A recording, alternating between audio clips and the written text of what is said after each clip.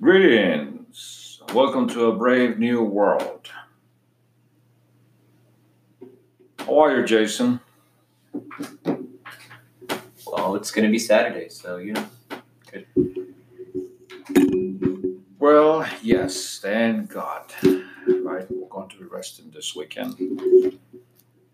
Um, so this week, I like us to meditate upon the book of Daniel, and there's a topic that I pretty much have in mind through this past couple of days, and it's about God, trusting God, and how much I'm willing to trust God.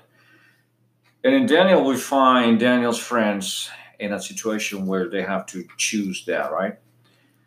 Verse 13, now chapter 3, Daniel chapter 3, verse 13. I'm going to read all the way through 18 if you allow me to do that. Then, almost start on 12. There are certain Jews whom you have set over the affairs of the province of Babylon: Shadrach, Meshach, and Abednego. These men, O king, have not paid due regard to you. They do not serve your gods or worship the gold image which you have set up. Then Nebuchadnezzar, in rage and fury, gave the command to bring Shadrach, Meshach, and Abednego. So they brought these men before the king. Nebuchadnezzar spoke, saying to them, "Is it true, Shadrach, Meshach, and Abednego, that you do not serve my gods or worship the gold image which I have set up?" Now, if you are ready at this time, you heard the sound of the horn, flute, harp, lyre, and psaltery in symphony with all kinds of music, and you fall down and worship the image which I have made. Good. But if you do not worship, you shall be cast immediately into the midst of the burning, fiery furnace. And who is the God who will deliver you from my hands? Shadrach, Meshach, and Abednego answered and said to the king, "O Nebuchadnezzar, we have no need to answer you in this matter." I admire this guy's answer, I tell you. 17. If that is the case, our God whom we serve is able to deliver us from the burning fiery furnace, and he will deliver us from your hand, O king. And I love 18, Jason. But if not, let it be known to you, O king, that we do not serve you gods, nor will we worship the gold image which you have set up. What a courage of these guys, right? The story goes about the dream that the king had, and so he made an image and he demanded everybody worship the image. And you read the story, right? Verse 12 all the way through 18. He literally threatened these people to throw them into the furnace. And I love the courage. And I wonder if we can see within the optics of courage how much faith they had in their God. I mean, if you're going to talk about their faith, I think that we might as well go back to the beginning, even before all of it started after they were kidnapped, right? It takes some special kids to, basically be kidnapped from your country, taken a captive somewhere else, being told that you're their servants now, and then, saying cool and everything, but we can't eat this. We can't worship your as kids, you know. That's amazing and impressive in and of itself. So it's not like they, it just happened out of nowhere. I mean, they've been faithful all their lives to God, and it's very impressive, really. I mean, considering all the adversity they had to face, they were still very firm in their conviction, and God rewarded them. throughout their lives, and I think that affirmed their faith even more. I mean, look at even Nebuchadnezzar after this, right? I mean, for goodness sake, the man, I mean, at the end of his life, worshipped God. Yeah, I tell you one thing, and the majority of the people migrate in this world, either from town to town, or right, state to state, or country to country. Hmm. And a lot of times when we migrate, we tend to blend, right? We intentionally do things to blend, When in Rome. to be accepted, right? Because we want to make friends, we want to be like, we want to be like, we want to be accepted. But these guys are able to keep their commitment to God in good times and bad times. Yeah, absolutely. I think that's the key right there, in good and bad.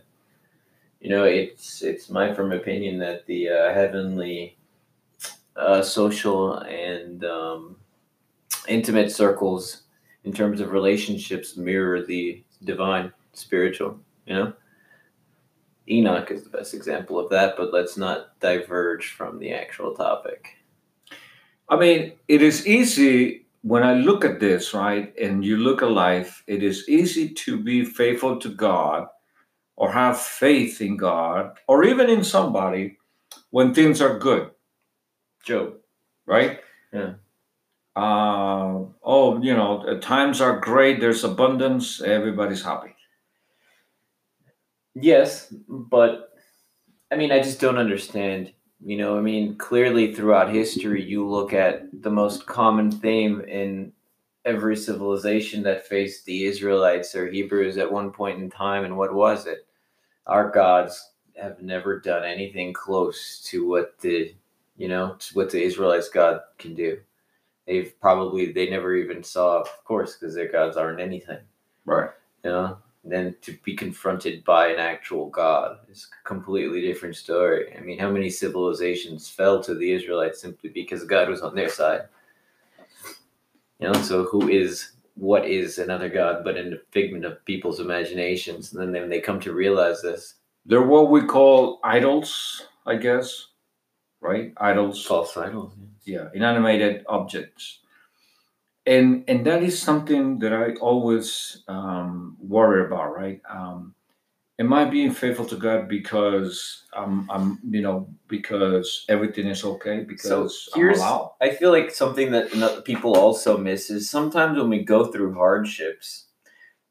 I mean, look at this story. This is a perfect example because Daniel and his brethren were literally kidnapped as children from their homes, and what did they do? Their faith served as a testimony to the most powerful empire of the time.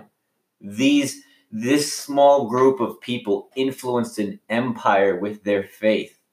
You know what I mean? Their lack of compromise, despite all of the emotional, psychological, all of the trauma that they faced going through that, because they were kids. They were kids that were kidnapped from their homes, and they never saw their parents probably again. Mm. So, and only to be told by these strangers, you're gonna do our bidding now for the glory of the Persian Empire. And so, Babylon and Persia. I can't help to wonder if in the middle of that group that was worshiping the image, how many were also from their nation and their religious belief and bowed down to the image. See what I'm saying? Yeah, that's true. I never thought about that. Yeah, there's only 3 guys here that we see because they didn't dare. Yeah. But I can't help to wonder how many other people were there within the same beliefs and convictions. They give up and bow down because of the threat for their lives. Can you imagine how humiliated they were? I mean, I just imagine they must have been so humiliated. You mean afterwards? Not during. They must have been so humiliated. Hmm. But Like, but I'm talking. I'm also emphasizing afterwards when they see well, the during Son of and God. after. I mean, can you imagine? Not even just then. Now, I mean, witnessing the angels protecting them. Can you imagine? Having been told of this all your life, and then caving in to pagans, to all everything that God said not to do. When the moment comes, they were ready. Now we don't They know when. they were ready. That's the key. They were ready. They were ready for whatever came. Right. Because But we don't know when our moment is going to happen. So You don't. How do we go about getting ready for that moment? Prayer is more than just getting on your knees. Meditation with God, I think, is a constant thing that people should reflect on. You're known by the fruits of your labor, I think, is the truest statement. The way that you react to things tells you, is particularly in those times of pressure, I think they tell you who you are. So they nourish the relationship. They strengthen the bond. Again, we previously covered the virgins, Yeah. and the oil and everything, and some were prepared and some weren't. The ones who were prepared were the ones who were able to stand up against this adversity, like Daniel and his. I mean, such a strong conviction. These guys had such a strong conviction that they dared the king. They were ready to die. They dared the king. He was impressive. And they said to him, "Oh, let me have you know. And even if our God doesn't take care of us as he could, we still won't watch." All right, beloved, let's wrap it up in a prayer. But ultimately, in summary, faith is about preparation and determination. It's just that simple. I mean, it's a constant thing that we need to work on all the time, not just when it's convenient. Yeah, we have to nourish these relationships. Have to be nourished, and we never know when the moment it's going to come, and we ought to be ready all the time with conviction, with passion. Because if we're able to be faithful on the little things, when the big things come along, I guess, then we should be able to. Absolutely. Instead of saying, God, why is this happening to me? Lord, despite what's happening to me, use me. Use this to at least help someone, if not me. I think is the key. That God can work from any situation. I just think we need to keep that in mind and move forward with that. Okay, so let's have a word of prayer about this. Let's pray. Go ahead. Loving Father, I want to thank you for your blessings and the courage you've given us and the opportunity to be your servants, mighty God. We beg you that your relationship with us will continue to grow. We beg you to thank you in Christ's name. Amen. God bless. Amen. Damn it. Now I have to edit over here.